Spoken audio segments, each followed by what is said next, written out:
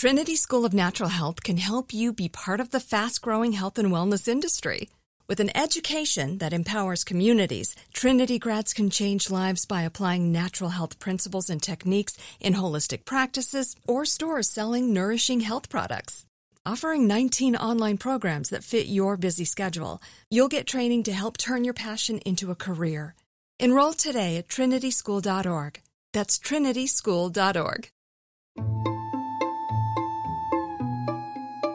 Our world is full of the unexplainable. And if history is an open book, all of these amazing tales are right there on display, just waiting for us to explore. Welcome to the Cabinet of Curiosities.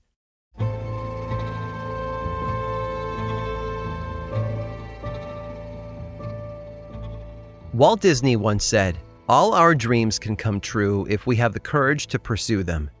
Throughout history, artists, scientists, and scholars have worked tirelessly to solve life's greatest mysteries and provide a greater understanding of the world. This sort of work takes dedication, though. It takes time and effort, late nights and long hours. But keep it up for long and you can wear a person down.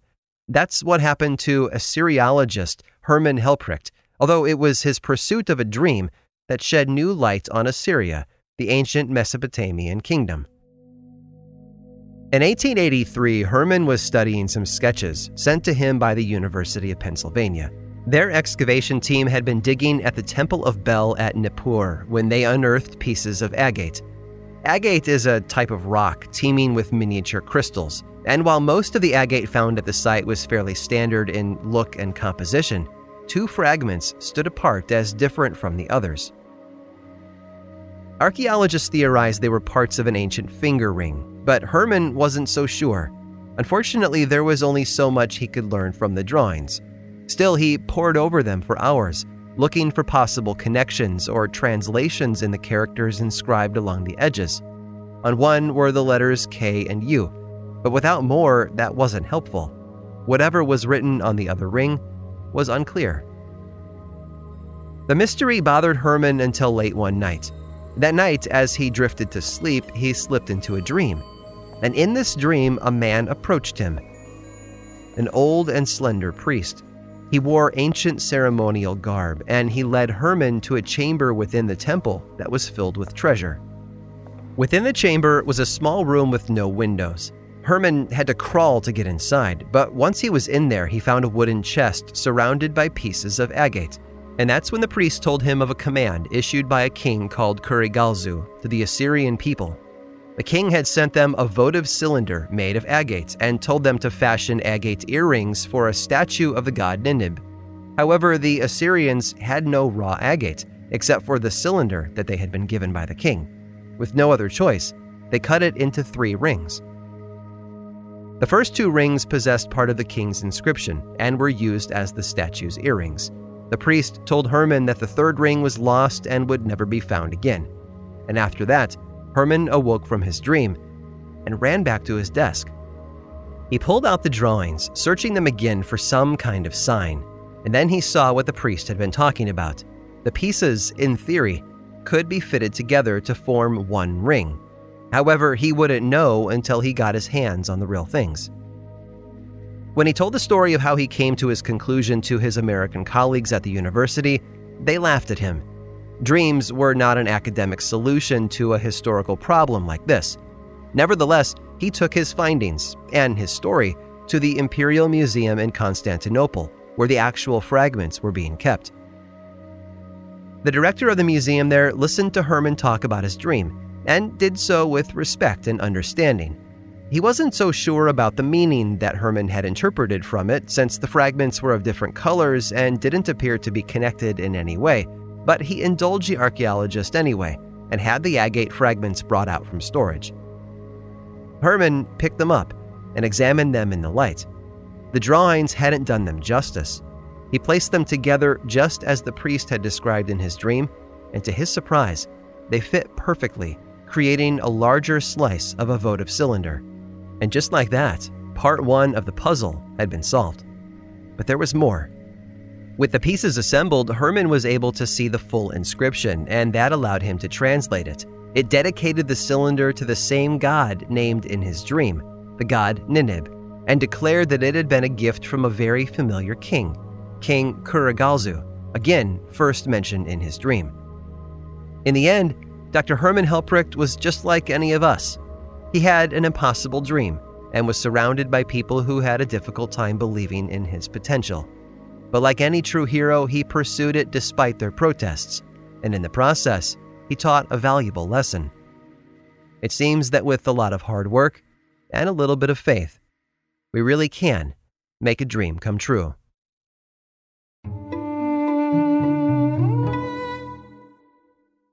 Trinity School of Natural Health can help you be part of the fast-growing health and wellness industry. With an education that empowers communities, Trinity grads can change lives by applying natural health principles and techniques in holistic practices or stores selling nourishing health products. Offering 19 online programs that fit your busy schedule, you'll get training to help turn your passion into a career. Enroll today at trinityschool.org. That's trinityschool.org. This episode is sponsored by Intuit. Here's a story for you. Once upon a time, a young woman was haunted by the ghosts of bad financial decisions, with credit card debt and an empty savings account looming over her every day. But when she tried to ignore these ghosts, they only grew bigger and scarier, and these ghosts of her bad financial decisions were stopping her from living her best life. So she decided to face them head on and take control of her finances with help from Intuit. Intuit helps you face your financial fears with confidence through products like TurboTax, Credit Karma, QuickBooks, and MailChimp. Whether you're trying to manage your money or trying to run a business, Intuit gives you the confidence to take control of your finances so you can live your best life. Intuit is the financial platform that helps everyday people prosper. Intuit has helped 100 million people live their best financial lives. Visit Intuit.com, Intuit.com, to start living yours. Let's get into it. Now I'd like to introduce you to Meaningful Beauty, the famed skincare brand created by iconic supermodel Cindy Crawford. It's her secret to absolutely gorgeous skin. Meaningful Beauty makes powerful and effective skincare simple, and it's loved by millions of women. It's formulated for all ages and all skin tones and types, and it's designed to work as a complete skincare system, leaving your skin feeling soft, smooth, and nourished. I recommend starting with Cindy's full regimen, which contains all 5 of her best-selling products, including the amazing youth-activating Melon Serum. This next-generation serum has the power of melon leaf stem cell technology. It's melon leaf stem cells encapsulated for freshness and released onto the skin to support a visible reduction in the appearance of wrinkles. With thousands of glowing 5-star reviews, why not give it a try? Subscribe today and you can get the amazing Meaningful Beauty system for just $49.95. That includes our introductory 5-piece system, free gifts, free shipping, and a 60-day money-back guarantee. All of that available at meaningfulbeauty.com.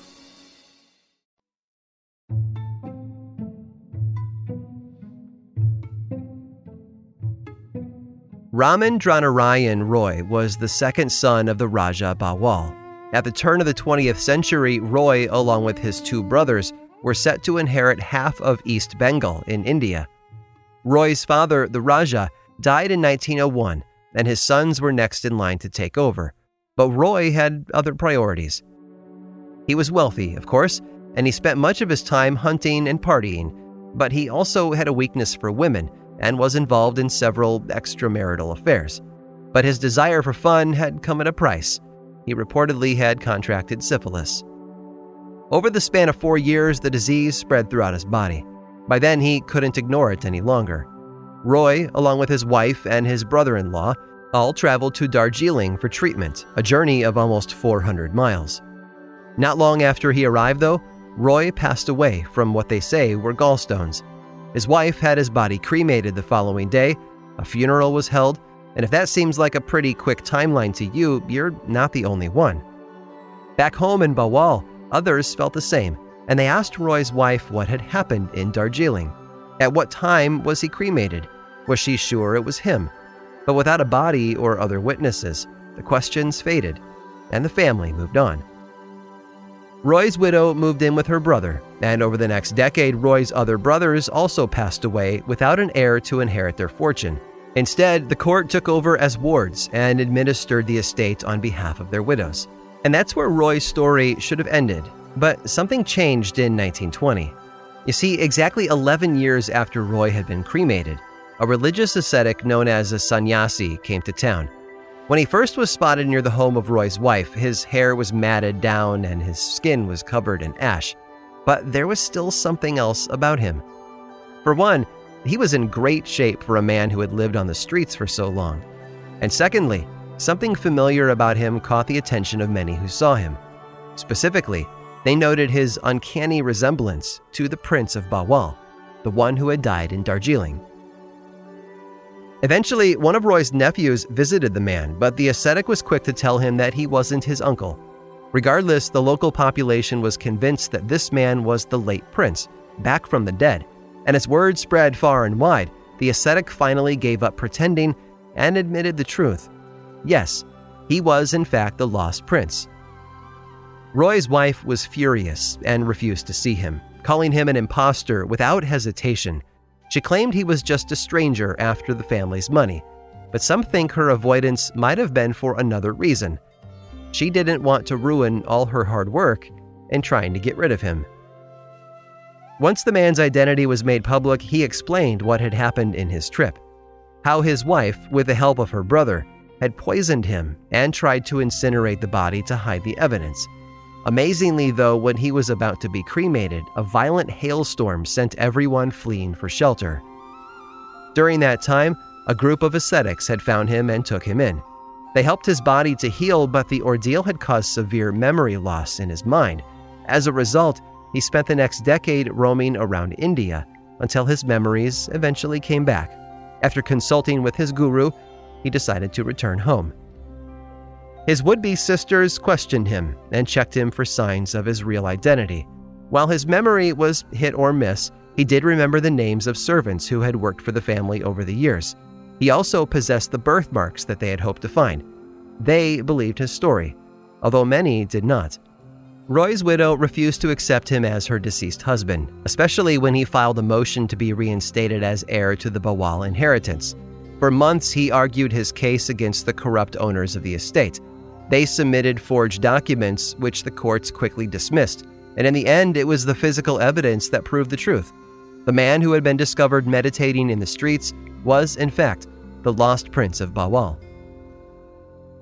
The wards of his estate continued to put up a fight for years, but they ultimately failed to disprove the man's identity. 25 years after he'd shown up in Dhaka, Ramendranarayan Roy had finally come home, but he didn't get to celebrate for long. On the night of the final verdict, Roy traveled to the Kali temple to pray.